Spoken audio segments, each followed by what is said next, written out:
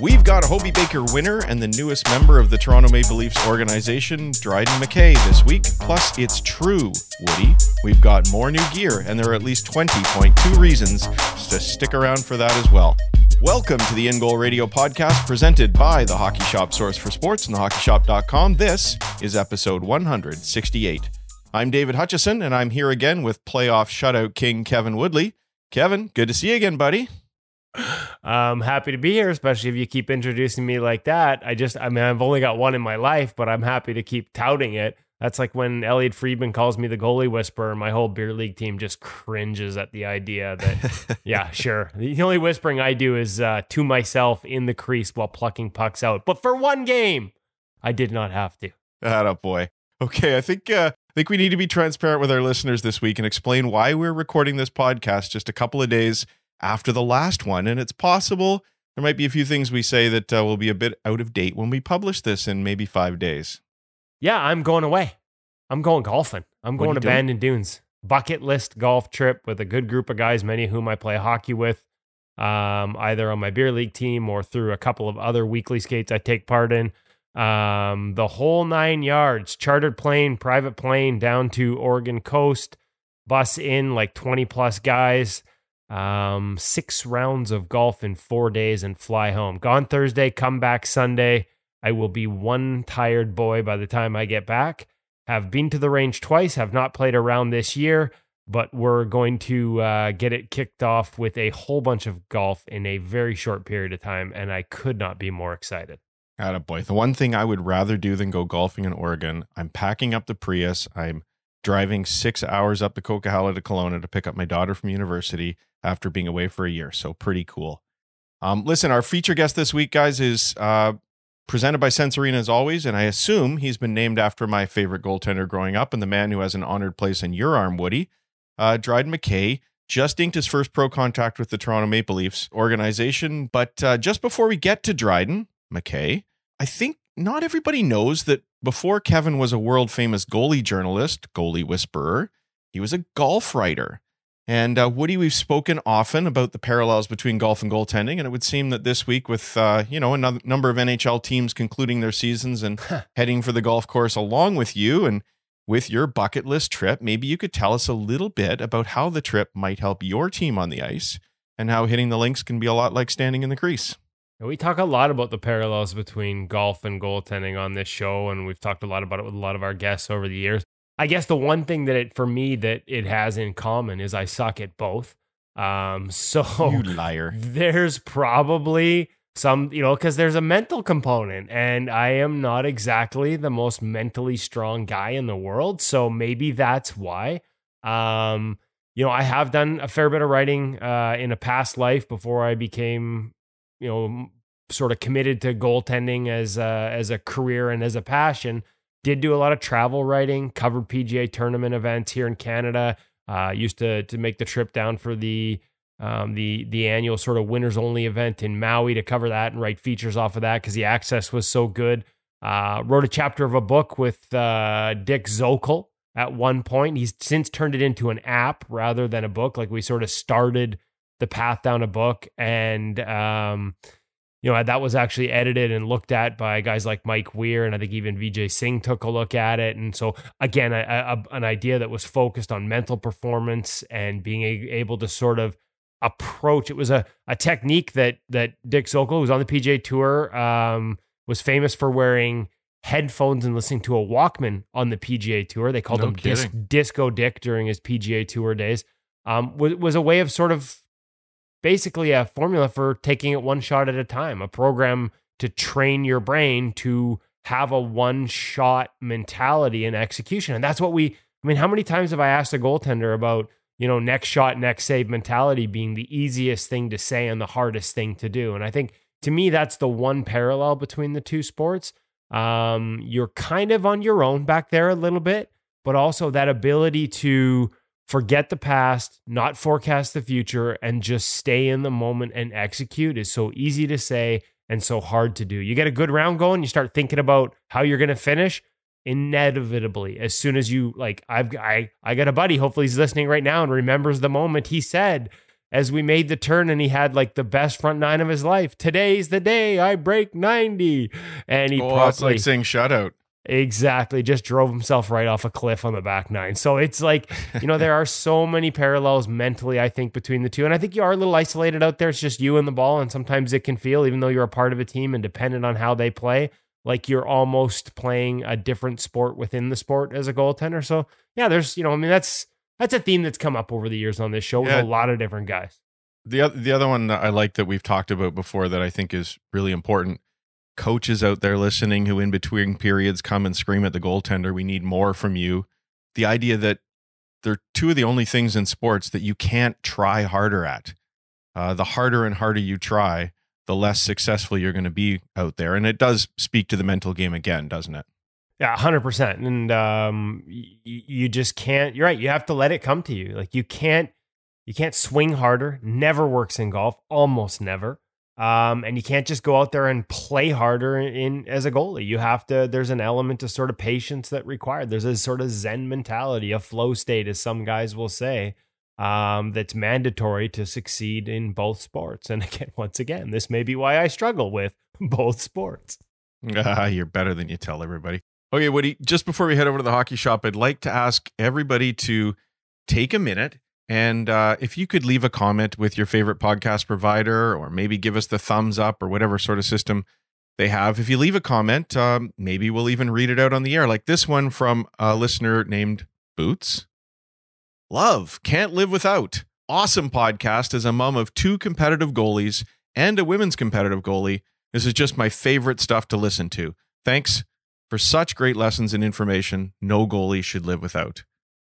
Just love hearing stuff like that. It makes it easier just to carve out this time in the day to record. So Boots, whoever you are and wherever you are, I'm thinking Canada because there's an OU in favorite. Thank you to you and your 2 goalie kids from all of us here at InGoal. Does that mean it's actually Boots? Boots, not Boots. Is it a boot? What's that? Is she a boot? Is it a boot? Oh, it might if it's Canadian, it's a boot, it's a boot, not about a boot. There you go. Okay, listen, our video segment this last week was on the Warrior G6, and it's been doing really well over on YouTube, where we publish all the gear segments. And so if you could get a chance, everybody, you might want to go and check that out. Maybe give it a thumbs up for us. Leave a comment. There's like 80 comments there now or something. It's just going really well. We try and respond to as many as we can. Whether you want to tell us what you think of the gear, how it might apply to your game, or maybe even what you think of Woody's haircut, just leave us a comment. We'd really appreciate that. We do pay attention too, because remember the person that said I looked the first time we took off the masks and I had the big white beard and they asked who the old guy was? Beard was gone the next morning. So folks, you have the ability to affect positive change. Just ask my wife. You got me to shave. Attaboy. That's why I don't go out in front of the camera and I'm hiding behind it. Okay, Woody, how are you going to handle tomorrow? Because you don't get to do your weekly trip out to the hockey shop to see Cam. I've hired someone to go out and be annoying as possible. I may be on an early charter to Bandon Dunes, but Cam, don't worry, buddy.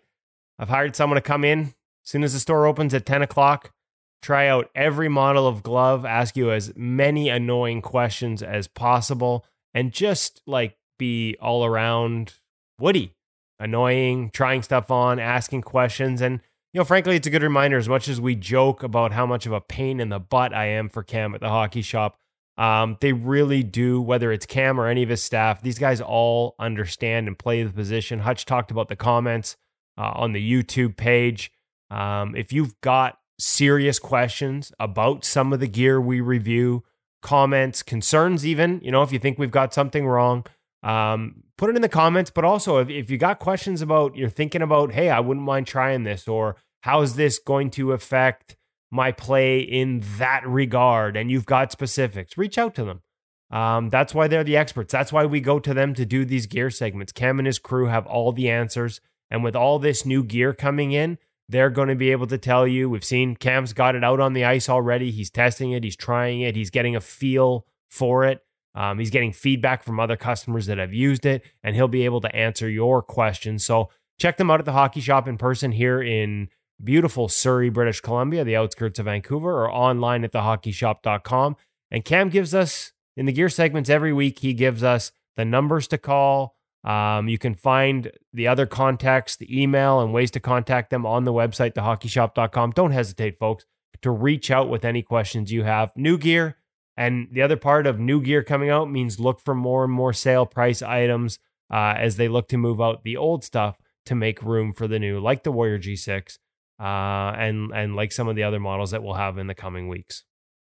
Okay, before we head over to the hockey shop for this week's gear segment, Woody, let's take a little bit of a look around the NHL, because as people are listening to this, the regular season is now ended. It's a few days away as we record. And it looks to me like injuries are going to play a bit of a role as the playoffs begin. Yeah, we kind of touched on it a little bit last week. We were feeling bad for Freddie Anderson having such a great season. Sounds like he's going to be back in the playoffs, but they're not sure how soon. Antti Raanta, I believe, backed up the other night. So as bad as that looked, and as much to me as it looked like an MCL when he left the game earlier this week, he was at least healthy enough to back up. But hey, Peter, can I ask, sorry, I hate to go down a rabbit hole here, but how many times have we heard recently he can't start, but he can back up? Could somebody explain that to me? To be honest what with if you have to go in the game?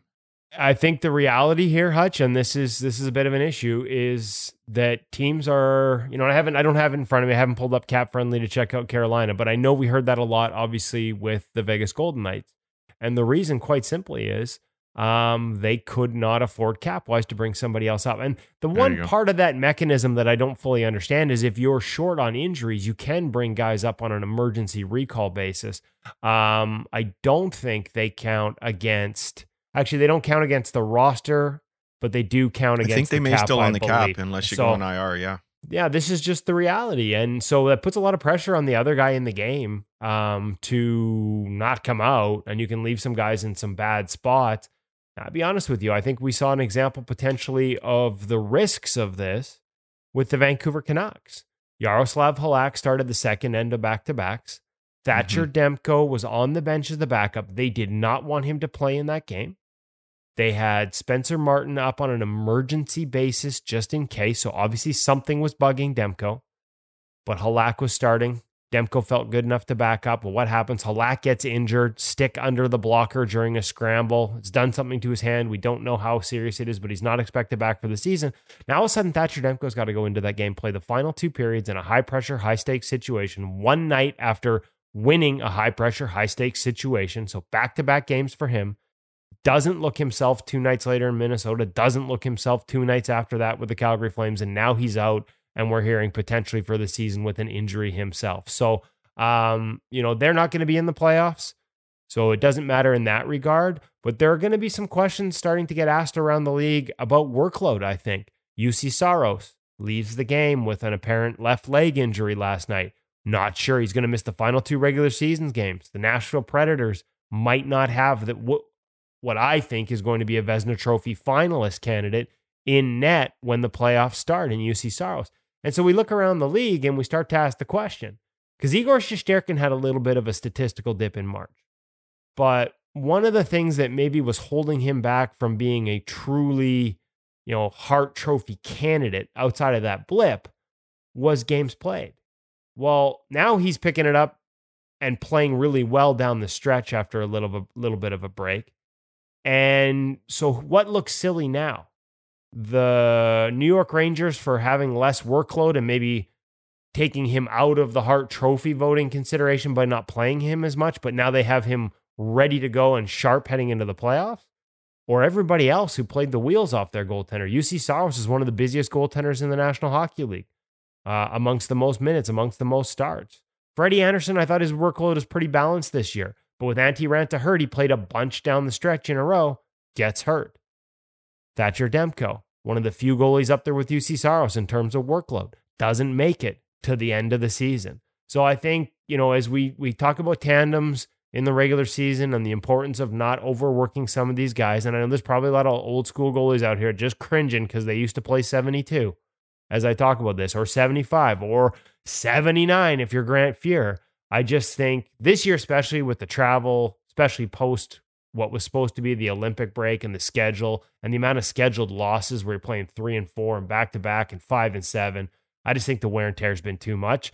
And I think you could see maybe even Carolina with Peter Kochetkov. Gesundheit. I keep screwing that one up. Even with him, a guy who's played less and might be fresher heading into the playoffs. Like, are we going to see that type of story emerge compared to the teams that have ridden workhorses so hard just to try and get into the playoffs that they've got nothing left once they're there? Yeah, the game's different now, isn't it, though? I mean, 79 games, Grant Fuhr, that's awesome, but we weren't butterflying nearly as much as we do today. We weren't in and out of the post the way we are today. The game wasn't east-west the same way it was. It was played in lanes. It was a very different workload on the body of a goaltender then. Yeah, no, and we, you know what? Let's tease a future guest who I sat down with last night. There you go. Stand up, one of the last sort of stand up goalies in the NHL, not the last, but amongst them, Kirk McLean, who will be a guest on the In Goal Radio podcast here in the coming weeks. We got the interview in the can yesterday before my trip. Kirk was amazing, some great stories, but one of the things he said was, not once in a 16-year career, 16 seasons, not once did he pull a groin. Not once did he have a knee injury. And when you look at the wear and tear on the goalies now and the styles now, I don't think it's a coincidence. So it was a fascinating conversation with Kirk, and one we'll get into on his episode. But you're right. Just, I think, to me, an indication of just the nature of the position, the style of play, and the way we play it now and the amount of wear and tear it puts on a body. Vegas Golden Knights without Robin Lehner, season-ending surgery. Now, that's a shoulder surgery, right? So not to do with lower body, but also evidently was fighting some of those. Like, the game is so dynamic and east-west and fast. You have to play on a razor's edge and with an incredible intensity every night you're in between the pipes, and it just wears physically and mentally on these guys more than it has in the past, I believe. Yeah, and probably something we could talk about with somebody like Adam Francilia, Devin McConnell, Maria Mountain, some of the guests we've had on, just to talk about training, because I know a lot of goaltenders, if they're not doing things correctly, and I am not at all pointing the finger at any of the current NHL goalies who are injured, I'm just speaking, from my knowledge and my thoughts on the game. I think we are really good at making guys stronger so that they can really hit the accelerator hard, but we're not necessarily training the brakes appropriately. So there's a lot more wear and tear as a result of how some people are training if they're not doing it correctly. So it's something to be cautious of. Yeah, 100%. Things like you said, things have just changed, things have evolved, and we need to evolve how we prepare so that our bodies can get through the season. And I think, teams are, I'm fascinated to see whether teams use this season as, a part of that learning curve, or did they just dismiss it as being a really unique year because of COVID and the number of games that guys missed and because of all the extra travel, or do they go to school on this? I mean, I still hear from goalie coaches in the NHL that tell me if they go into the coach's office and they've got a highly paid workhorse number one, and they're like, we're starting the other guy tonight, there are head coaches and assistant coaches around the league that are just losing it, and they're bewildered that these number ones, we pay him all this money, why the hell can't he play 75 games a year? And so that mentality still exists out there. Let's see if anybody goes to school on the lessons from this season, especially if a guy like Igor Shesterkin goes on a deep playoff run and is able to sustain a high level of play throughout a playoff run for the New York Rangers. Would there be somebody you would think might come out of this and surprise us? I mean, Shesterkin going on a big run would not surprise us. There's opportunities here for some guys that maybe weren't expected to play. Who do you think might be prepared? And maybe that's even a team question. What team plays in a way that whoever's behind them is going to be successful? Well, I mean, when I look at some of the, I look at some of the metrics to me that have led to playoff success in the past couple of years, the one that jumps out the most is sort of how well a team defends against the most dangerous types of scoring chances at 5-on-5. It's been a real strong predictor of playoff success in the past. And it kind of makes sense from a goaltending perspective as well, because power plays go away for the most part in the postseason, or they become harder to get. Although last year they did go up slightly, or at least penalties did. I'm not sure power plays did.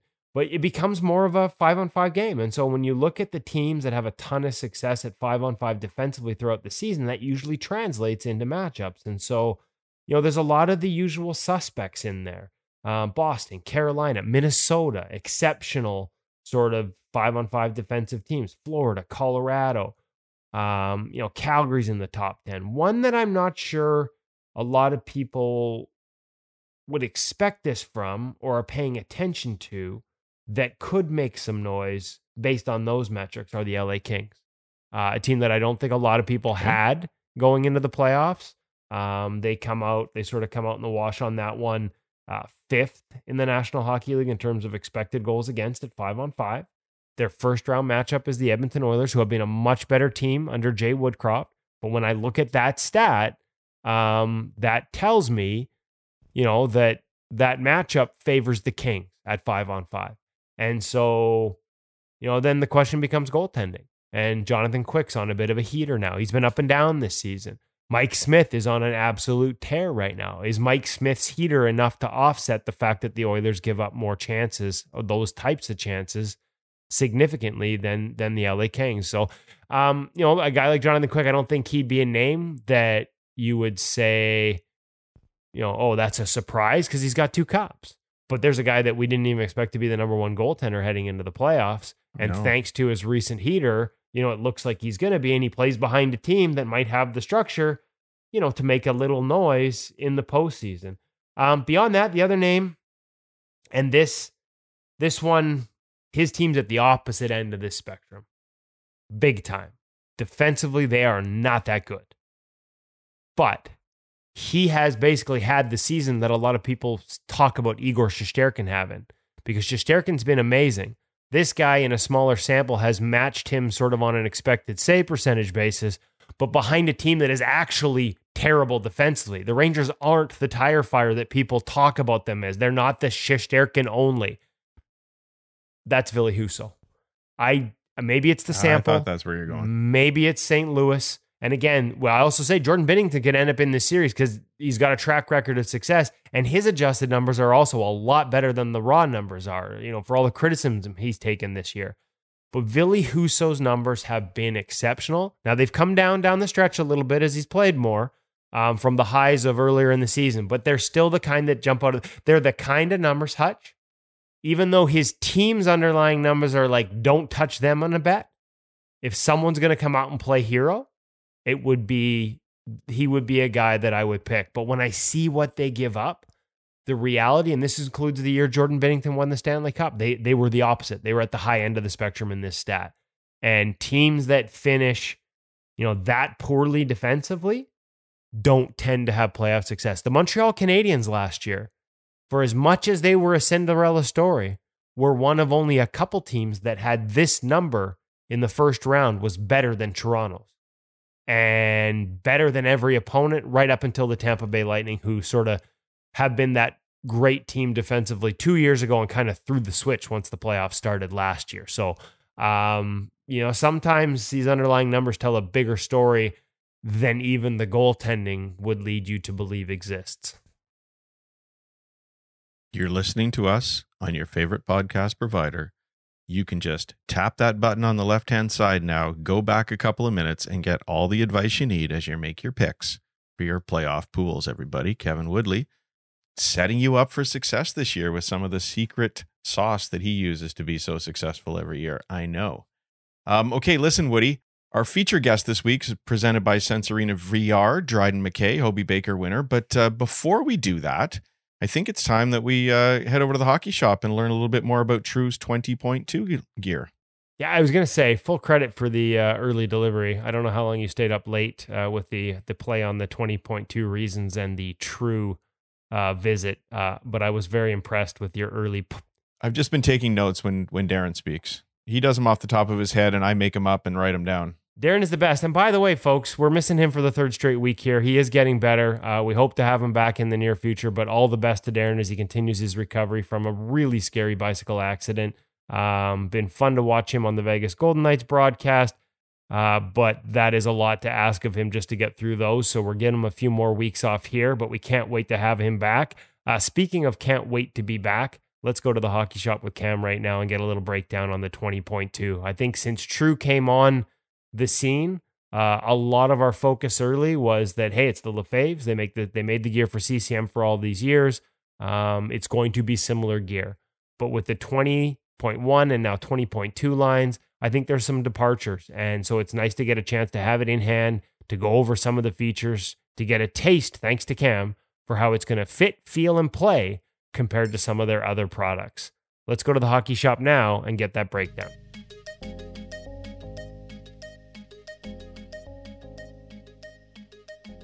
Welcome back to the Hockey Shop, source for sports. We're down here in goalie utopia, hanging out with Cam Matwiv, and we're about to go over the True L 20.2 pads. We've got gloves and blocker. Truth is, glove and blocker, am I right? Hasn't really changed. Nope. Sort of the same sort of staples that we've always New graphic. had. 580, 590, 600, same break, same good feel. Correct. Same palm options. That's a Pro Palm, a little tougher to close. I got a Pro Palm as well. That's a Pro Palm? That's a Pro Palm. Wow, you've been doing a little breaking in, hey? That's nice. Fresh off the wall. I like it. Okay, well, let's get into the pads because that's where the changes are from the 20.1 to the 20.2. We were recently talking with Lucas Dostal, Anaheim Ducks prospect. He was telling me some of the things that he actually liked and could feel a difference because when we had the 20.1, when we pulled it off the wall and put it side by side, you know, visually, not a ton of difference between these pads, but there are some big differences in terms of how they've been built. Cam, walk us through them. So we'll start with the knee stack itself first. So True stiffened up the knee stack to create a better rotation and drive down to the ice and a little bit more stability between the two. Keeping up with the knee area of the pad, they've also added a 1-inch nylon strap. What this can do, so the elasticity of an elastic strap inherently has some give to it. When you go with a nylon strap, there's no give to that nylon. So in theory, you're getting a more consistent and solid drive down. I've seen this kind of come about. A few NHL guys have kind of had some of those nylon straps swapped out on their pads and kind of gone consistent with it. Kevin, you've got some actual insight on this a little bit too as well. Well, I mean, I've seen lots of, this is an old Francois Allaire thing. His guys have had this forever. Even when they switch brands into other brands, they've kept it. And it's more about having a fixed endpoint. You talk about energy transfer. The reality is when you drop to the ice, and we saw this research done by CCM, you actually want, if the pad separates from the knee a little bit on the way down, you can actually get the pad to the ice faster. So we've sort of seen the science on that. And so having a little bit of a gap is a good thing. Where we want, what we really want to eliminate, and where I think a nylon strap, at least, I'm assuming that was the intention here because it's the intention of all the NHL guys I know that use it, is to have a fixed endpoint. Where if you're going to slide off a knee stack and hit the ice, it's going to be because that elastic gives when you get to the end of the stack. You don't want this to be too tight. You want to have a little bit of mobility, but having the ability to sort of have it set up so when you get to that endpoint, that knee's not going to come off because it's not going to give. Like, to me, that having that fixed endpoint is more important than. So picture yourself going to go for an tight overdrive slide and that knee being pushed along the side. So it's now again stopping that slide off that potentially can't happen. It just keeps you on the stack better. All right. Fixed endpoint. Fixed endpoint. Been one of our favorite theories for a while. So continuing on forward, they have changed the shape of the pad between the two a little bit overall. So if you zoom in on the side a little bit, you can see it's actually just a little bit of a thinner profile on the boot. Yes, correct. Continuing with the back side of the pad. So True's fast rotation strap has changed with these two and is also different than the 12.2 as well. So with the 20.1, the fast rotation strap was segmented and kind of wrapped around a little bit more. Whereas the 20.2, they actually went away from that segmentation a little bit and created just a little bit of a flatter system and also added in a little bit of a thicker pillow as well. So this is to help aid the seal of the pad when the pad's actually pushing in the overdrive position as well. In terms of the fast rotation strap, so the 12.2 is a little bit longer in terms of overall fit. 20.1 is the same, a little bit longer. Actually, with more segmented. So that's where you see it there as well. So again, a little bit shorter, aiding in that connectivity of that shin to that pad as well. Something that we talked about in previous videos, that more connectivity of the pad helping to aid in that rebound as well as making sure that that leg's right up against that shin when you're down in the butterfly. Well, and that's the one part that Lucas Dostal told us that he liked in the 20.2 compared to the 20.1. Just the Ducks farm team was up when we were just chatting gear, and he felt like He didn't have that connection in 20.1 down sort of through the top of the skate in through the shin, and he felt like it was a lot better in the 20.2. So it sounds like that combination of thinning out that boot, changing that angle up a little bit more, and having a fast rotation system that doesn't go as far down into the bottom of the pad is really what accomplishes that for him. Correct, and you kind of alluded to there, and stole the thunder a little bit. Yes, that new boot shape. So this is closer to the 12.2. This now allows the sizing of the pads to be very similar between the 12.2 and the 20.2 in terms of overall fitment wise, whereas we were experiencing quite a bit of a difference with the 20.1. Overall flex is still there, something that we've really seen. This is that same soft, super flexible boot that you get out of the 12.2. Something that can obviously be changed up if you were wanting something just a little bit stiffer. Very, very flat. Not really a whole lot of boot channel to this. Again, the ability there is that skate is going to drop out of that pad just a little bit easier, get it closer to the ice, be able to get that push off quicker. And fitment, so this is closer to 12.2. Does it fit a little, but it looks like a little bit taller, or does that change based on how it goes on top of the skate with that flat boot? Yeah, it depends a little bit on your, again, boot setup for the overall pad, how tight that fast rotation strap ends up being, but the sizing is pretty close between the two. All right. Any other changes, innovations, things that we're seeing different here from True in this model? That's the thing. They haven't changed the recipe too much. We're just getting a little bit of that forward advancement. Again, quite a few custom options in terms of the flex profile for the pad that what one would suit you best. Customization is still there. We are getting the occasional order here and there. If you do have some questions about potentially getting an order in, you can call me at 604-589-8299 or 1-800-567-7790. Almost forgot it there. And in the meantime, though, if you want something off the rack, you do have it in stock, 20.2. See it here. Domestic 20.2. There still is a couple sets, but we will have, hopefully, an import version soon. Stay tuned. Import version from True. Dun, dun, dun. Look forward to seeing that. Nice cliffhanger.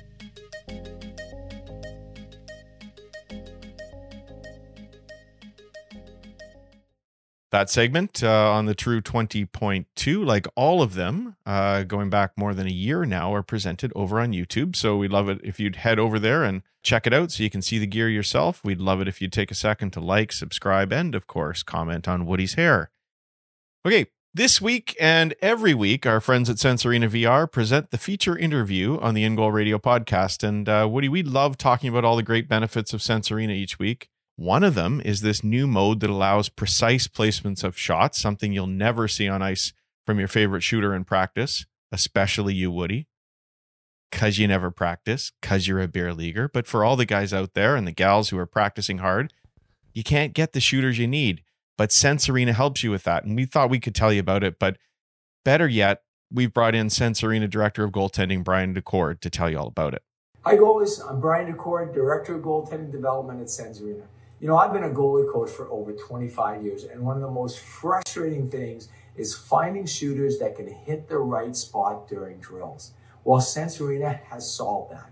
In our latest release, we're going to be offering a shot locator, and that means if you go to the right dashboard, you can pick the location of where you want the shot in the drill. I'm so excited about this release. I hope you enjoy it. See it, stop it. Okay, that's just one example of how Sense Arena continuously updates their system to make it better for you. And also how Brian likes to communicate with the Sense Arena goalies on social media. So would suggest that you follow Sense Arena on all the different platforms on social media that you like to follow people on. And Brian will be on there and some other folks will be on there, including In Goal, to share some great training tips with you. If you want to try Sense Arena this summer and make it part of your regular training, head over to sensearena.com, place your order, and use the code IGM50, and you'll get that chance to save a little bit more as well, and as so many more In Goal members have done. Woody, here we go. Tell us about your chat with Dryden McKay, because when you got off the line with him this morning, I got this text message that simply said, OMG, Dryden was great. Your kids have been teaching you how to text. What was so great about Dryden? Just one of those guys, Hutch, that, no stone unturned, clearly a student of the position, I just loved his approach, the way he thinks through the position, the way his game has evolved, and the way he's able to talk about how his game has evolved, how he's had to manage it at various levels when he didn't have a goalie coach, including in junior, and how he learned from that. And he comes by it very naturally. His dad, Ross McKay, played at a really high level all the way up to the NHL, one game with the Hartford Whalers in 1991. But had a minor pro career for a few years there, and obviously played at a really high level. Played CIS as Dryden tells us during the interview, and was his goalie coach at an early age. And interestingly enough, so for Dryden, exposure to a lot of what we would now think of as a slightly older school skating drills and sort of skating emphasis. Things that he had to change when he got to college because he played with a little too much flow, a little too much backwards momentum, and yet elements that have helped him as he got older and as he rose up the levels, that ability to move, that ability to skate, that ability to control his edges. And so this is just one of those conversations that when I hang up, I've got a big smile on my face and I'm texting you about how good it was, because it was just two guys talking with a clear passion for goaltending on his end that shines through. The ways he gets better, the ways he thinks about the game, his approach, why being a forward longer before becoming a goalie only, why he thinks that's helped him, the adjustments at each level he's made. Just, one of these kids, I don't want to give the whole thing away. You got to listen to it. We've been blessed to have a few of these recently. Kind of reminds me of Strauss-Mann, and we've gotten a lot of positive feedback on the Strauss-Mann interview. This next generation of goaltenders understands the position and has a clear passion for it. And in Dryden McKay's case, that passion comes shining through in this interview.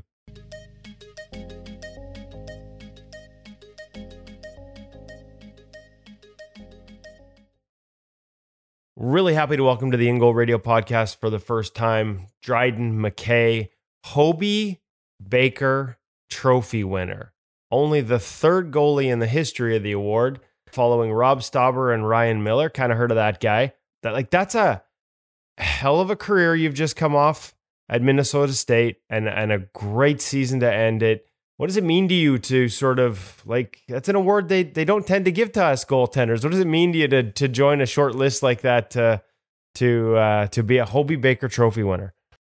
Yeah, I mean, it's very, very humbling for sure. Even if, goalie or not, I mean, that award is very storied and very proud. And, you see some of the names on there and it kind of takes your breath away as far as guys that went on to the NHL. So, I think I'm still a little bit in shock and very excited about the whole thing. Now, how has your game progressed while you were at Minnesota State? Because I look at the numbers and you pretty much posted video game numbers if video games were actually friendly to goaltenders, not forwards. These are some ridiculous numbers all 4 years, man. 924, 942, 924, 931. In those 4 years, I'm guessing you evolved, the position evolves. How's your game evolved over those 4 years? And tell us, if you could describe it for those of our listeners that weren't able to watch you enough during the NCAAs, how would you describe where it's at now? Yeah, I mean, I think my freshman year coming in out of juniors, I was coming off a team where I was getting, 40 to 50 shots a game. I was kind of just getting peppered, and I'd face all types of situations, which I think looking back was awesome for me to face. But I think once I got to college, I was a little raw. I was a good first shot. And then after that, it was pretty scrambly and there'd be a lot of holes and I'd be, kind of outside my post. I'd be all over the place. And I think from day one, when I started working with Brendan Pottersay, was the goalie coach my first 3 years here at Minnesota State. He kind of calmed me down a little bit, showed me how, especially at my size, how to efficiently, play the game, especially with the way that Minnesota State was going to play. We were not going to give up a ton of lateral plays. As long as I could be a good first shot goalie with really good rebound control and, occasionally make the 10 bell save or whatever. I think once I kind of realized that how my style is going to fit in with the team, I think that's kind of when I found my footing in college. Okay, so I kind of buried the lead here, which is like a cardinal sin of journalism, which is probably why I'm doing the In Goal Radio podcast and not doing as much writing as I used to. But I forgot to congratulate you also, as I was too hyped on the Hobie. I forgot to congratulate you on the contract with the Toronto Marlies as well. Can you walk me through that process and what that's like? You finished your college career. I know that the national championship didn't end the way you guys at Minnesota State wanted to, but to go from that to into these negotiations and looking at a deal, congratulations on the deal. What can you share about the process? Yeah, I'm really excited. First of all, I don't think there's a more first class organization than Toronto, and it's so I don't want to say once in a lifetime, but it's definitely the dream of any hockey player. You get to represent the Leafs, so very honored that way. And yeah, the negotiations were good. To be honest, I think being under 6'2" eliminated at least half the teams in the NHL, scares them away immediately. So from there, you know that any team that's contacting you or contacting my agent is interested for the right reasons, and that's because of my abilities. And from there, it was just about finding the right situation within the organization, and I think Toronto's a great fit. Now, I'm guessing you leave the agent to do the discussion when it comes to dealing with the GM and stuff, but are there any conversations? I mean, we know the goalie coach is involved, whether it's John Elkin sort of overseeing things, or Steve Briere's a guy that we've gotten to know here on the program over the years as well. Hannu Toivonen back to his playing days. Like, are there any conversations? Are you involved in that process is there any feeling out on your end to sort of get an idea of how they see you fit and what the philosophies are like? Yeah, for sure. I think, they always tell, the agent, kind of the offer. And then if you think it's a good offer, then yeah, you definitely talk to the team and you want to hear firsthand from them and build that relationship with them as far as where they see you and what their opinions are. And if they line up with yours, then it's great. And if not, then, that's okay too. So I definitely look to have a conversation with them. And I talked to the scout, and they're in the middle of kind of a playoff push here. So a little busy. Yeah. So I think, some of the higher ups were a little busy too. So, but no, it's been great. And I look forward to eventually getting to Toronto and meeting everybody. Now, if you go into that process, whether it's with a scout or anyone else, and you don't have to tell me if there were other teams involved, but with any team, is there any constructive criticism as well? Is there any point where they're saying, hey, we love this, we think you maybe need to work? Like, do you have to go in with an open mind? And, because I do know some guys in the past where they were part of that recruiting process coming out of college, and that was part of it. And some guys went to a team where there was sort of, hey, we need to change this, and they were cool with it. Other guys avoided it and just thought, hey, I'm good now. And it's been interesting to sort of follow those career arcs since. Yeah, I think, it's the same thing as when you're getting recruited to college, or, for younger kids, just anytime you're getting recruited to a team, obviously a team that wants you is going to tell you how great you are and how good you are at this. And, we think you can do this, and we see this, and, they're going to build it up. So I think the key that I've learned over the years is you got to figure out what the facts are, where could you realistically see yourself? Obviously there's always that potential that you achieve the max, but where do you realistically fit in? Do they show that they honestly know who you are? Because I know guys too that have been, I think a buddy of mine was talking to an agent, and the agent was like, oh, we love the way you, we were like, we love the way you one-time the puck. And he goes, what hand am I? And the guy goes, a righty. And he was a lefty. So the guy had never seen him play, So you got to make sure that they actually know who you are. They followed you. They scouted you. They have their facts straight, because that means a lot as long as, they show genuine interest. That sounds like it's good advice at every level of the recruiting process. Sounds like some firsthand experience there, Dryden. Yeah, you definitely learn. I've made my fair share of mistakes too, so you definitely got to learn how to handle those situations. Okay, so I've taken this all over the map here, and there were so many other little strings I wanted to pull on as part of your early answers. Let's start with, I've made a list here of all the things I want to go back to, and we'll get to size because I think it ties to style as well. But when you talked about, I'm assuming that it was the last year in Madison when you talked about, in the USHL, when you talked about 40, 50 shots and being super busy. as much as you had to refine your style after that for a different team, you mentioned there were positives there. I'm curious. We see throughout minor hockey in a lot of countries and organizations, the best goalies end up on the best teams. I've heard recently from some of the Russian goaltenders that doesn't seem to be the case over there as often at a young age, and they feel there's a benefit to maybe at times just having to survive behind a not necessarily great team. Your experiences facing all those shots and how it helped you to just force you to read the game and see more situations and anticipate better? How did it pay off?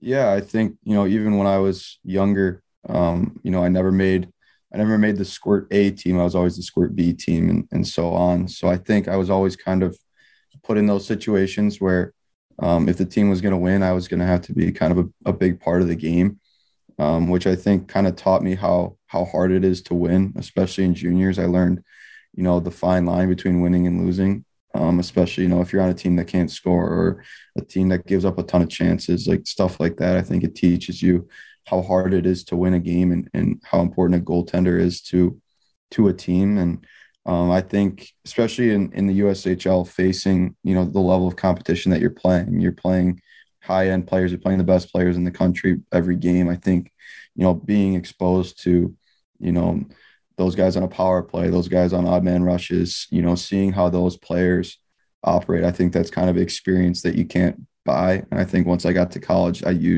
was able to use that experience behind a better team to still, have success.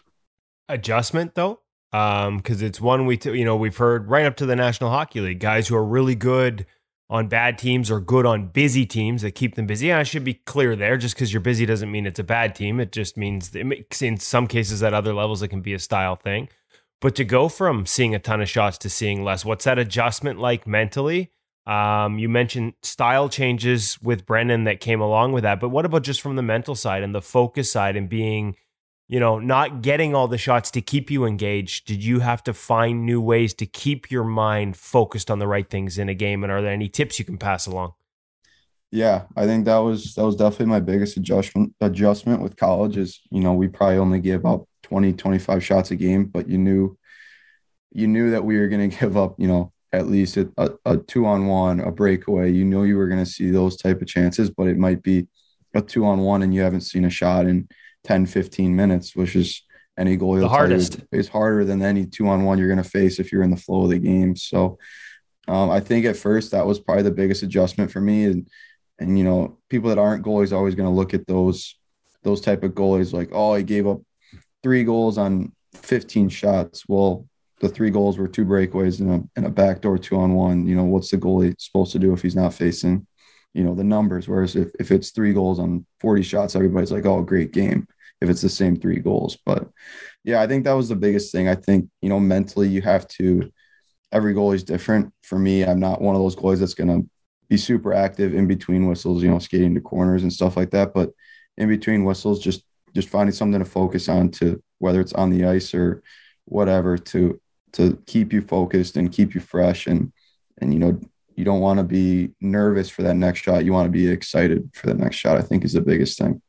Just sort of mental approach to not start thinking about, oh man, like your mind can't go to, I haven't seen a shot in 10 minutes. It has to be about, I can't wait for that next shot. As much as that's an oversimplification, is that kind of what you're talking about mindset wise? Yeah, exactly. You can't be scared that, oh, I hope they don't get a breakaway here. It's, oh, I hope they get a breakaway so I can make the big save to keep our momentum type of thing. Because those saves, especially when your team is playing well and kind of controlling the play, those type of big saves just only add to the momentum, and it helps to, kind of further discourage the other team, in my opinion. And, if you're getting dominated and you get your one big chance and you still can't score, that's pretty demoralizing.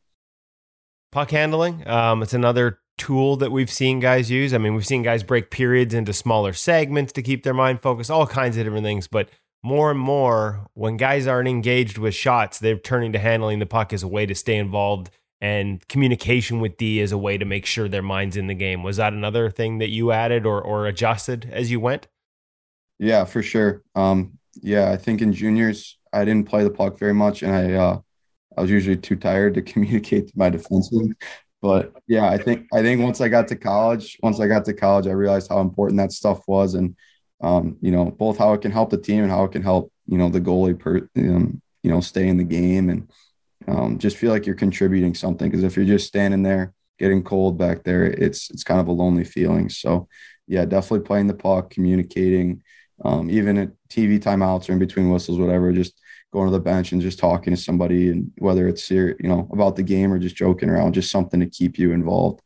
Love it. Now, the other thing you mentioned is in that path up to college, before you got to Minnesota State, you said you played behind teams that gave up a ton of shots, but you also played behind teams along the way that didn't score.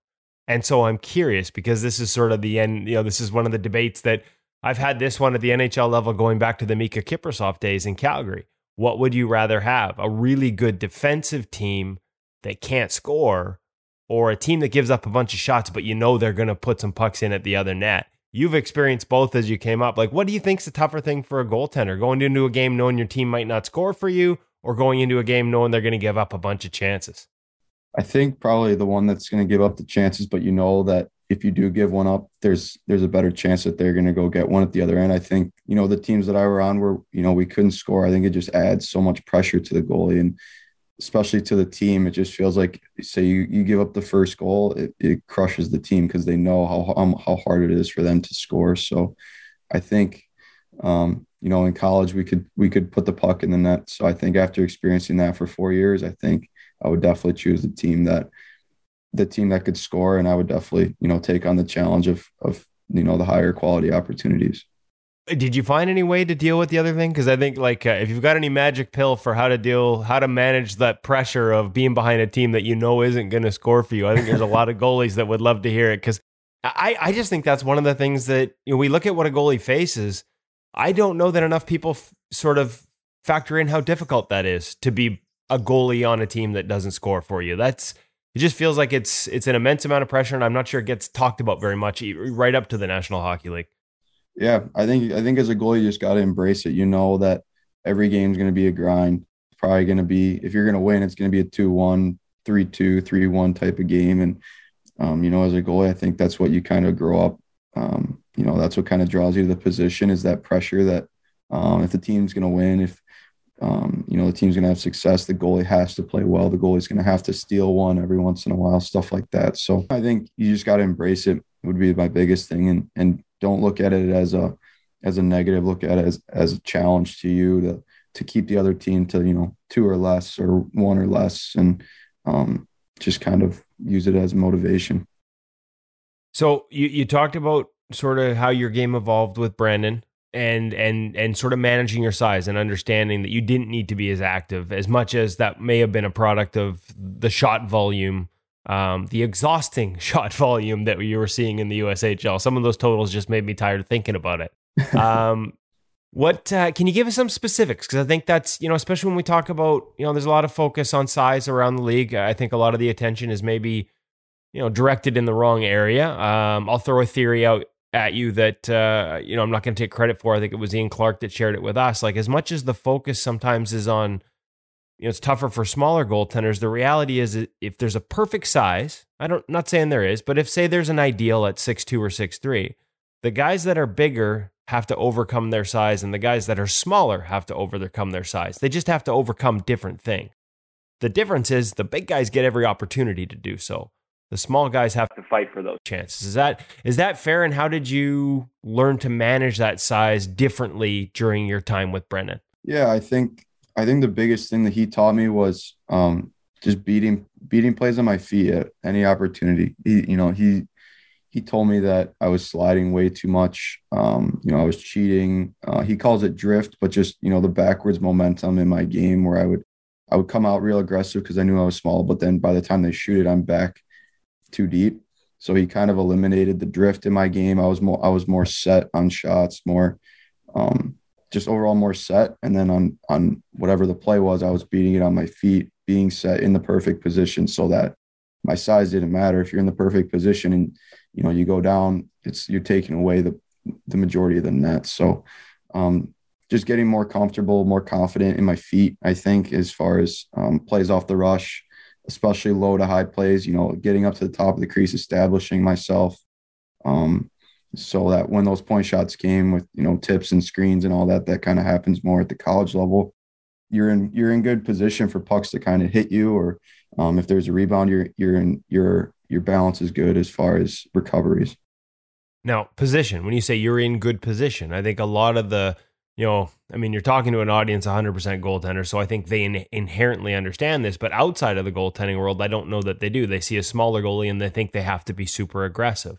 What for you is good position relative to the crease? Like, I think we're past the days where it's like, I guess the best anecdote I can give is Juuse Saros and Pekka Rinne. And when Saros arrives in Nashville, Pekka is like, oh my gosh, this guy plays less aggressive than me, and I'm 7 inches taller, 8 inches taller. Like, where to you, playing at 5'11", how far out do you need to be? Where did you find that sweet spot for you? Heels out, toes on, like where relative to the edge of the crease?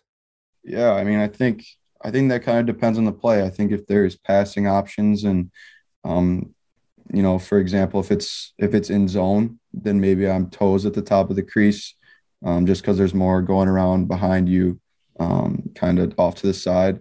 If it's off the rush, I'm probably heels on top.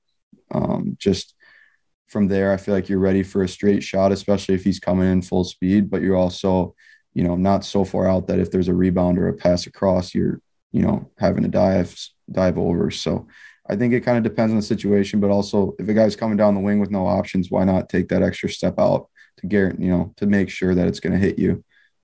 So I think it kind of completely depends on the play, which is something Brennan talked a lot about too. And we would watch a lot of video after weekends looking at plays where, well, this guy's got no pass options. Let's take an extra step out. Or here he's got pass options. Let's maybe back up a little bit so that pass across is an easier movement for you. So I think that a lot of that came with my ability to read the play and, kind of my hockey IQ. I think that helps a lot with understanding situations and where I need to be. And yet within that outside of that one guy alone, step out and take more ice, you're connected to the crease pretty much the entire time. Like we've evolved past the point of thinking that a guy who's under 6 foot needs to be 2 feet outside his crease. Thank goodness. Exactly. Now the rush chance, you mentioned flow. Was that a product of just feeling like you needed to be out there before you arrived at Minnesota? Like, did you take a lot of ice and flow back? Was that just how you learned it, a timing thing? Or was that, like you said, a function of feeling like, hey, I'm smaller, I need to be out there more, and all you really did was created more moving parts, I'm guessing? Yeah, I think it was kind of the way I was taught. My dad was kind of my goalie coach, but he also played, in the 80s and then 70s and 80s. So that back then there was a lot of flow in their game. So I think once I got to college, it was, all that's going to do, that flow, the biggest thing that Brendan kind of talked about is that backwards flow. You'll see so many goalies that if you get caught by surprise, your momentum is coming backwards. So if it squeaks under your arm or hits the top of your shoulder, that puck's going to keep going with your momentum. Whereas if you're set, it's going to hit you and hopefully redirect, wide or somewhere else. So that was part of it, is kind of the leaky goals, eliminating those. And then just understand that I didn't need all that momentum to get a powerful push across. I think that was, for me, that was what I was kind of sitting on, was those big pushes across, and just realizing that if I was standing still or even just with a little bit of momentum, I could still get there in plenty of time. Okay, so the little bit of flow was designed to sort of set yourself up for some of those lateral plays. Yeah, and if there's too much flow and say they take a shot and there's a big rebound, you're moving backwards, and now you got to stop that momentum to direct it somewhere else. Right, and even the art of moving backwards. I mean, I guess once you get a little flow, you've got both edges balanced. But as you start that movement, we used to see guys that used to do it a lot. You can get caught on the wrong edge, right? You happen to have your weight on that left edge, and a pass goes to your left. Well, now you got to just more delays in the movement. Yeah. That evolution brings me to questions about the upbringing. I guess I'll go way back. The question we normally ask, because everybody's got an origin story, and it tends to be either related to a sibling who makes the younger guy go in goal or a fascination with the gear. But for you, when you're named after Ken Dryden, do you really have a choice but to be a goaltender? How did it start for you? Where'd the love for the position? Sounds like Dad was a big part of it. Yep. So my dad played. He played CIS for University of Saskatchewan, and then he had a little cup of coffee for the Hartford Whalers. He was mostly in Binghamton with the Whalers. He won a Calder Cup there. So he played. And then after he was done, he became a chiropractor in Illinois, where I'm from. And when I was a kid, super young, he was still coaching goalies, whether it was little kids at night. And he was also the goalie coach for the local team in the NA, the Chicago Freeze. So I think my love for hockey and being a goalie kind of started with, Mom, where's dad? Oh, he's coaching goalies. So how do you go hang out with dad? You become a goalie. So, but he also always had me around the rink. He'd bring me around the rink, bring me in the locker room. It was always on the TV, stuff like that. And my parents say that my first three words were, mama, dad, and hockey. So I think from an early age, the love was there. I was always surrounded by it. And, but he didn't push me to be a goalie. I don't think I got my first set of goalie skates till I was probably, I want to say, probably a squirt. So that's what, 10 to 12, which was a little bit later. I was one of the last goalies at my age to get goalie skates. And he didn't give me brand new goalie pads until he knew for sure that this is what I wanted to do. And, I was always going to power skating sessions as a forward. In the springtime, I would play forward, and in the fall, I would play goalie. So, at the time, I really wanted to be a goalie, but I think if I didn't learn that skating and that other side of the game, then I don't think I would be as good of a goalie as, I am now. It's funny because in an era now where kids will start being goalies only at really young ages, 6, 7, 8. It's interesting that the goalies whose dads played the position tend to encourage them to. I think of Braden Holtby telling us the same thing, that his dad, who played in the Dub, made sure he was a forward, right into his teens, and how valuable that was. Mobility, physical literacy, the ability to skate, but also the patterns of the game. Do you think it helped you when you talk about reading the game to anticipate, having spent so much time on the other side of the puck? Yeah, I think, as a goalie, you have to be an athlete too. I played baseball. I think that helped a lot with, my glove hand and kind of reading stuff like that. I played first base, so the ball was always getting thrown at me, stuff like that. So I always tell, if anybody asks like, oh, what camp should I be doing in the summer and this and that? And you see so many kids that get so burnt out, even kids that I played with growing up that, play other sports, play a different position. I think as a forward and a defenseman, you see that other side of the game. You get to shoot on a goalie and see what's hard, something a goalie can do that makes it hard for you to score. And if you see it from that side, then you can implement it into your game and say, oh, well, this is what the shooter's thinking in this spot. This is how, I could change his approach or change my approach or, alter the situation. So I think that knowledge and that experience definitely helped. Now, what about goalie coaching? Obviously, you had dad. Were there any other influences? And I'm, again, it just reminds me of Braden. Anytime we've got a goalie on whose dad played the position at such a high level as your dad did, was there a point where, as the game changed and his style might have been a little different, where you guys, was it a coach pupil relationship, dad son? Was there back and forth? Were you pushing back on certain things? How did that evolve as a young guy? I mean, at the beginning, I guess you just want to be out there with dad, but as you start to mature into your game, did it change? Yeah, for sure. I think he was my goalie coach. If I was skating in the summer, it was with him. He was usually an assistant coach, at least on my other teams, and he'd be out at practice probably up until Bantams, I want to say. So, however old that is, probably 13 or 14. So I think once it got to kind of Bantams and midgets, I'd say midgets, my 15-year-old year, I think that's kind of the year he went from goalie coach to dad.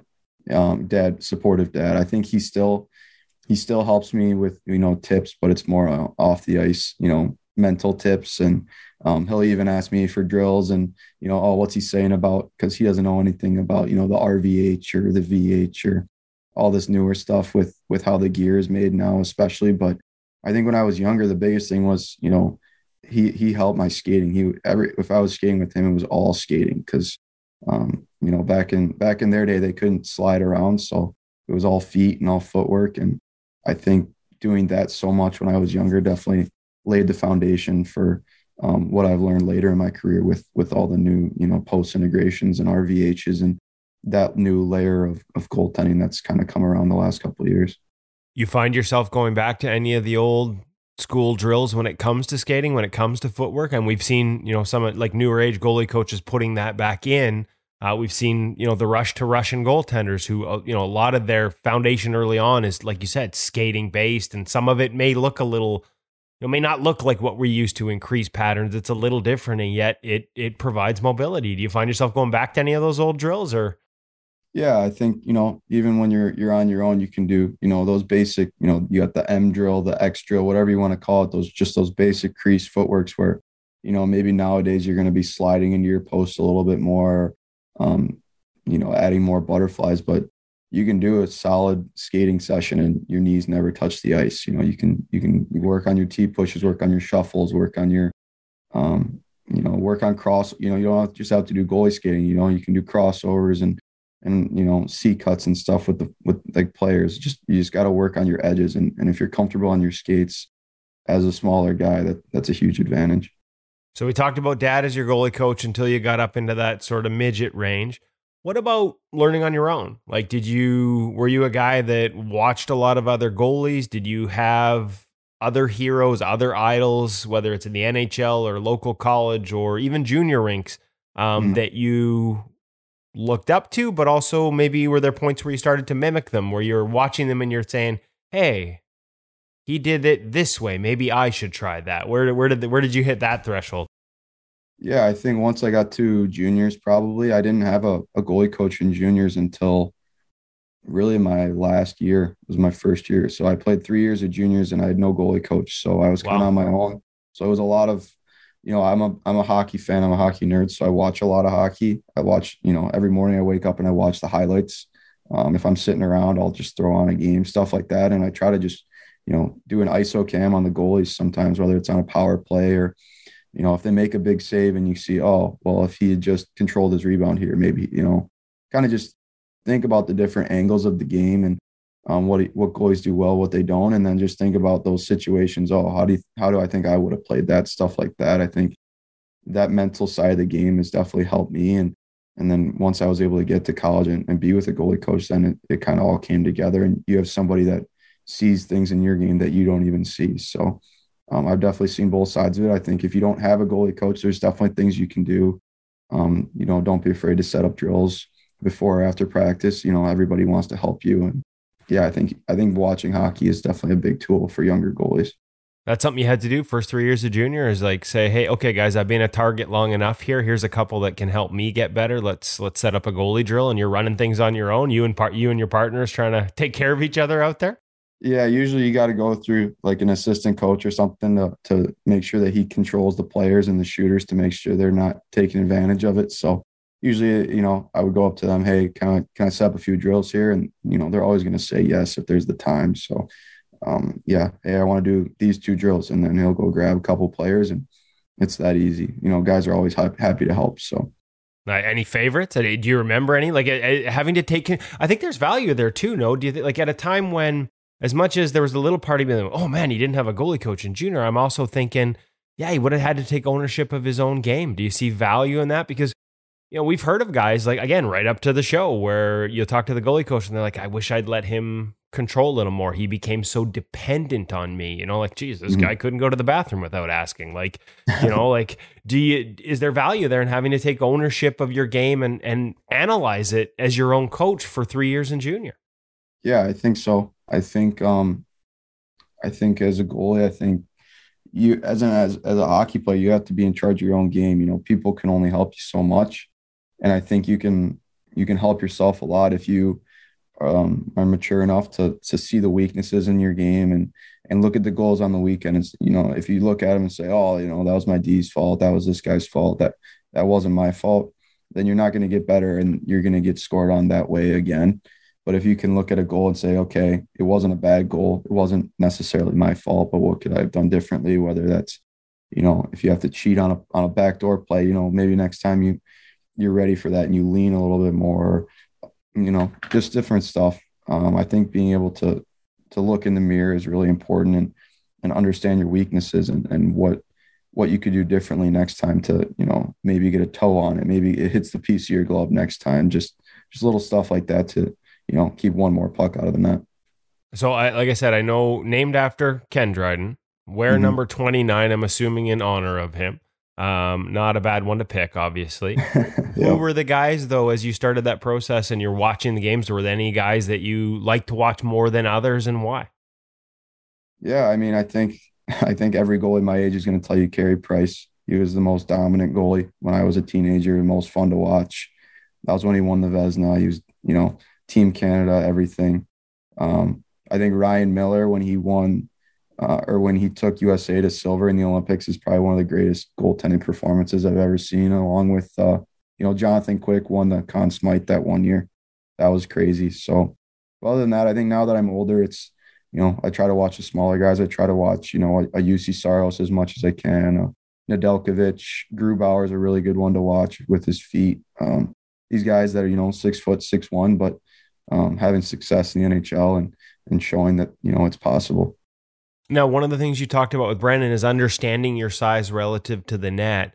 What was that process like? We hear a lot, like phrases like box control and, things that, the idea that you don't need to worry about the 6x4 behind you. You just have to control the area that it's got to get through in front of you. Was that part of your process of, again, it all comes back to positioning too, but understanding you didn't need to be aggressive, understanding how to control that smaller box. Was that a phrase? Was that a technique that you were introduced to, and how did it help? Yeah, I'm not sure if he exactly calls it box control, but it's the same idea. Especially I think a big thing is hand trajectory. If you can cut off, that angle that the puck has with, forward hands and a forward chest and that type of thing, you can do yourself a lot of favors as far as taking up more net. But Brendan actually, he made me smaller than that. He narrowed up my stance. I think, I was always, like I said, watching hockey and seeing these big goalies with their big wide stances and thinking, oh, that's how I got to play. But then you realize once he kind of tinkered with it a little bit, the narrower stance gives you way more power and way more balance, especially on recoveries. So he actually narrowed up my stance, which I think made a huge difference. It's really uncomfortable. I tried to explain it to my goalie partners this year as freshmen, and they, it's a work in progress still for me. There's that instinct that goalies have with the butterfly that as soon as you see a guy loading up to take a shot, everybody's feet, set and they set wide so that you're ready to snap down. But when you widen out your feet, you bring your shoulders down. And for me, that's obviously really important to keep my shoulders up and stay as upright as I can. So I think if you were to look at my stance from probably the beginning of my college career until the end of my college career, I'd probably look hopefully a little bit taller because I was way narrower with my feet. And I think that helped a lot with my agility and, just my overall game. Well, like you said, as soon as you go low and wide, I've goalie coaches up here that always talk about too low, too wide, too soon, right? You're in a game that's become increasingly east-west. Even if Minnesota State, as you said, was good at sort of limiting laterals, if you get locked in low and wide, you can't move. Like you said, there's no, if your legs are already spread apart, what are you pushing with? Where's the power? How do you get rotation? So it's real easy for me to say that's a good thing, but it's hard to sometimes put into play. What was the adjustment like? Did you have to trust that if you were higher and narrower, you could still get to the ice easily and in time all the time? Was that a process you had to go through? Yeah, I think mentally, you kind of, especially in practice, when you're just getting shot after shot after shot, it's easier to just set your feet wide and just keep dropping up and down. So I think that was the hard part at first, was in practice and just kind of trusting that, when your feet are narrow like that, it feels like when you drop, you're going to be in, a 1980s butterfly with your heels together because you're so narrow. But really, when you're there, you're going to drop faster and your pads are going to be in the same spot. And if your knees are together, it makes it much easier to rotate to the rebound. So just kind of tinkering with it. I can't say I'm perfect with it. There's still times when, you see a guy taking a wide open shot and you get so mesmerized and you just want to be so big that you set your feet. But the more narrow you can be, the more agile you'll be. And I think that's probably the biggest change in my game that's made the biggest difference. And I have no idea if this is how you feel, but like, is it more relaxed in the narrow stance, like that low and wide, and I locked in's probably not the right word, but there's that tension, like we when we feel that shot, I know exactly what you mean. You feel like you got to go get it and you get sort of worked up for it, but tension just locks you up even further. Whereas that narrower sort, you can sort of feel a little more relaxed with the hands, like you said, out front, versus getting sort of, I hesitate to use this term, but James Reimer always used to use this when he's like, I just got too horny on that one. I just wanted to go, like, I got to go get it, right? Like that, trying to fight that sensation. Yeah, I think exactly. I mean, I think it just comes back to being an athlete. You know, it's an athletic stance. If your feet are under your shoulders, you're going to be at your max, you know, athletic ability. If your feet are out wide and you're so forward and so low, if you got to turn and make a push, it's going to take, you know, some readjusting, which is going to waste time. So I think it was just more about, you know, being in an athletic position as possible so that no matter what happens, whether a puck gets deflected to the back door, something like that, you don't have to waste movements, get into a position where you're ready to recover. And I think if you can eliminate that time and like I said before, beat plays, it doesn't matter how big you are because you're going to be in the right position. So many great lessons there, Dryden. I don't want. I've already kept you way past longer, which is a bad habit of mine than I said I would. I've really enjoyed this conversation. What's next for the summer? How do you roll out your summer heading into next season? That's a good question. You know, the last 4 summers have been kind of laid out for me at school here with summer school and summer training, and you know, now I'm on my own. So hoping to figure out. I got to figure out where I'm going to work out first, and then I think I might be staying around Minnesota, Minneapolis area. There's going to be some good skates, and Brennan's out of Minneapolis, so hopefully get to skate with him this summer and figure things out from there. Now, I almost forgot there was one little bit of a cautionary tale that you wanted to share. Obviously made some headlines after the Hobey Baker with a positive test resulting from just contaminated supplements you were taking. Didn't want to make it the focus, but there's some lessons here. Can you share for young kids that are, you know, because like you said, off seasons, gyms, we're looking for nutritional supplements, sometimes just to, you know, try and keep ourselves healthy, avoid a cold, avoid COVID, like just, you know, trying to load up with vitamins. You learned a lesson. Can you share that story with us? Yeah. So back in January, when the NHL pulled out of the Olympics, they announced their team of college players mainly and some pro guys. And I was super lucky to be an alternate. So I was the 4th goalie. If one of the 3 other goalies got COVID, injured, whatever, I was going. So I was treated like an Olympian. So I was getting one of the things was I had to get drug tested by the U.S. Anti-Doping Agency, which is USADA. Long story short, they came, tested me, didn't think anything of it. Then all of a sudden I get a call a week later, hey, you tested positive for Ostarine, which is it's called a SARM. It's a steroid, basically, as far as I understand it. And basically, long story short, you are suspended until further notice.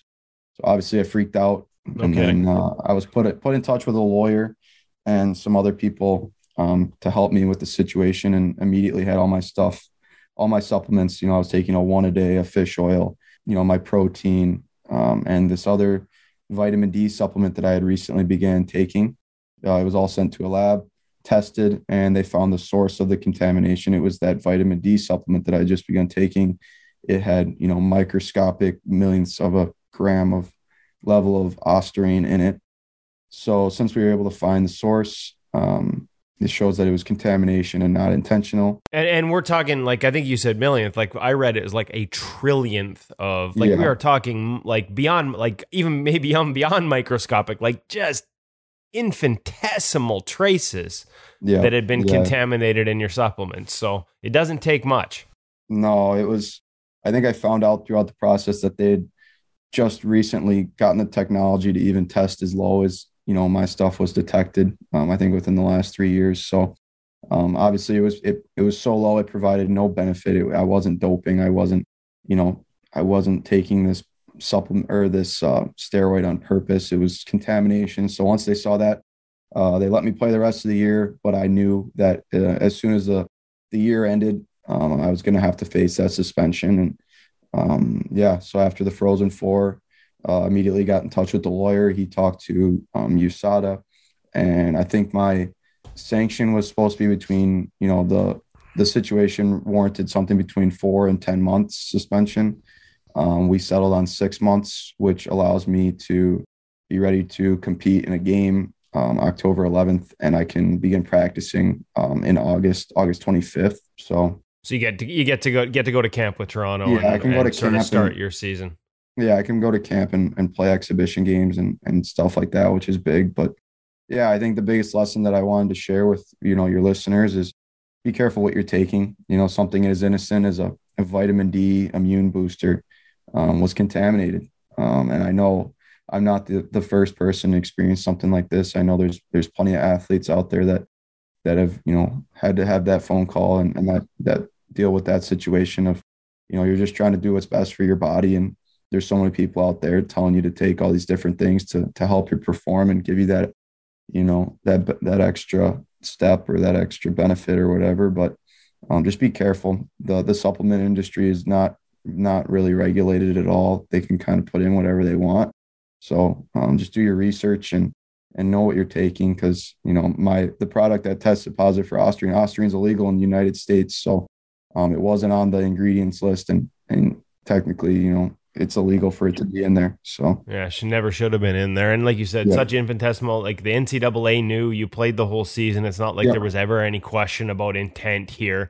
Just because it's the Olympics and that means it's WADA, it's not only do they test to the nth degree, they suspend to the nth degree. They feel like they have to follow through even though there's no intent. So I appreciate you sharing that lesson. It's a good one for young kids because like you said, we're heading into an off season where, they will be running into try this, do that. This will help you recover, things like that. And it is important to be careful with that.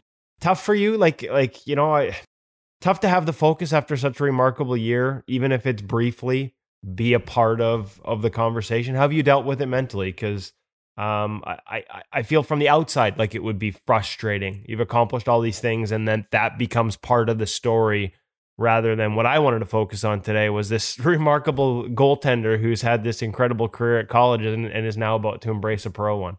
I think the immediate impact, I think the second half of the year, I thought I played with a little bit more focus, honestly, because I knew that you kind of had that near death experience where if I hadn't found the contamination, I was looking at a 4-year ban, which, that would have been tough. I couldn't have played anywhere. So almost career ender, but I think I played with a new sense of purpose. I valued every day at the rink that I had and kind of realized how much of a blessing it was. And after the season, I think it sucked that it had to become public, honestly. But that's just their policies. They have to release a statement. It happened to be on Twitter from USADA. So once we found that out, I prepared a statement. I didn't want to hide anything. I have nothing to hide. And just kind of now, like I said, use it as a lesson, put it behind me, and hopefully I can, put this in the past and begin my pro career without having to deal with anything like this ever again. Well, I appreciate you taking the time to answer that because I do think there's a valuable lesson, and we do have a lot of parents and young goalies that listen to this, and it's important that they consider some of those things. So thanks for that. But like I said, I want to focus on the career. I can't wait to watch you in pro. Nice that we've got assuming it'll start in the American League, we've got an American Hockey League franchise back here in the Lower Mainland in Vancouver, finally. So I'm looking forward to getting to meet you in person next year.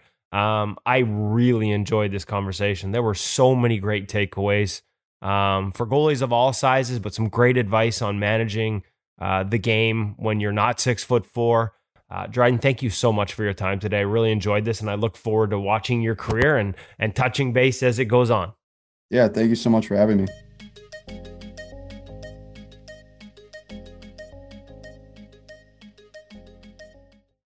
Matthew Hutchison, I'm sorry. I don't know why I named you Matthew. Should have been Dryden. I know a Dryden who's a goaltender. I know a goaltender who named his son Dryden. We now have met another Dryden goaltender. I followed Dryden growing up, and I named you Matthew. Love your name, son. You're a fantastic goalie, but I think I dropped the ball here, didn't I, Woody? Yeah, there's benefits to naming your son Dryden when he's a good goaltender because, like you said, named after Ken Dryden, wears number 29 for Ken Dryden. Maybe the only guy who didn't get weirded out when I ended the interview and took off my sweater and rolled up my sleeves to show him my Ken Dryden tattoo.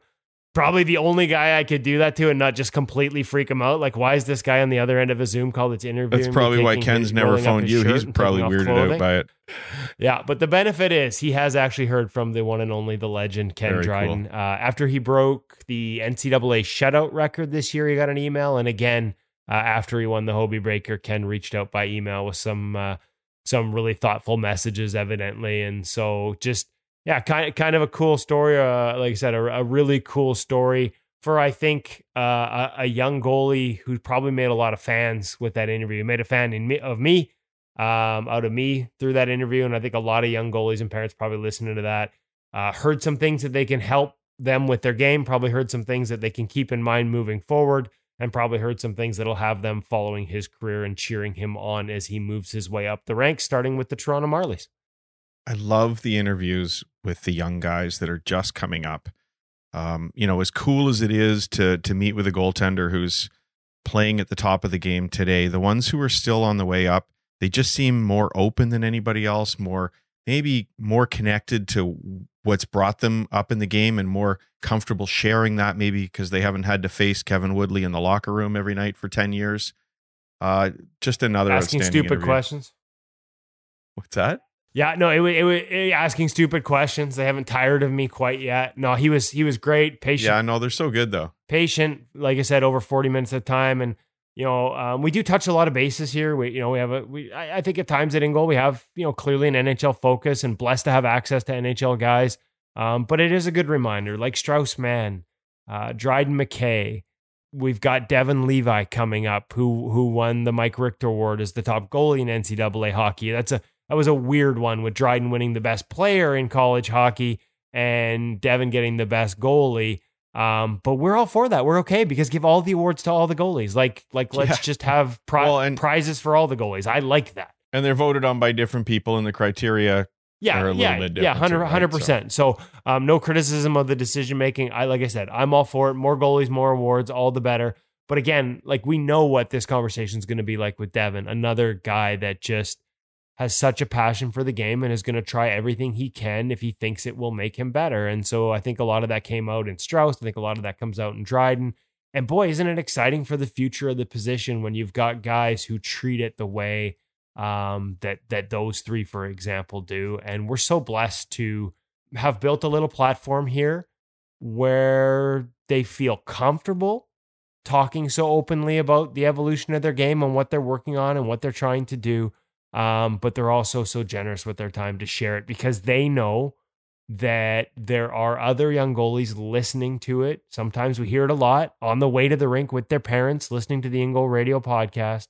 And if they think that something they say will resonate with someone and help them get better, they're happy to share it. And that was one of the reasons that we wanted to tag on that little conversation about the positive test that he ran into this year, because he was part of that Olympic program. As you heard him explain, like, completely accidental, contaminated supplement. It was a vitamin D supplement, for crying out loud. It wasn't even a performance enhancing thing. It was just a, can I stay healthy and avoid COVID and seasonal colds right now by having more vitamin D? And it was contaminated, and just a really good lesson there. And we didn't want that to be the focal point. It was kind of frustrating to me, as I was prepping for the interview, when I Googled Dryden's name, that was the first thing that came back in every search. And so that's the hot topic surrounding him right now. But I wanted to make sure the interview was about this really impressive young man and goaltender. And at the same time, he wanted to make sure we did talk about it as well, so that any young goalie listening could sort of, think twice or be aware that this can happen to you, even on something as innocent as a vitamin D supplement. A substance that's not even supposed to be in the country, let alone accidentally in a vitamin D supplement, happens to be in his, no way of knowing. And if he doesn't do the homework to prove it, like he said, he could have been looking at a career killer ban of up to 4 years. But they were able to prove it. The ban is short, and he'll be on the ice with the Toronto Marlies when things start in the fall. And I can't wait to follow along. Such important advice, because we've had a number of kids billet with us over the years. Our son plays and all his buddies. I'm not sure that I've seen one yet that doesn't have a few supplements on the shelf in their attempt to become better. So I think that's some of the best stuff we've gotten out of this. Just to be clear, two things. Everybody who test positive, not everybody, so many people who test positive in competition come up with it must be a tainted sample. It must have been something I took. That's really what happened in this case. It's not an excuse. They tested independently, not the stuff that he was taking, but the same company's product, and were able to show that indeed it was tainted.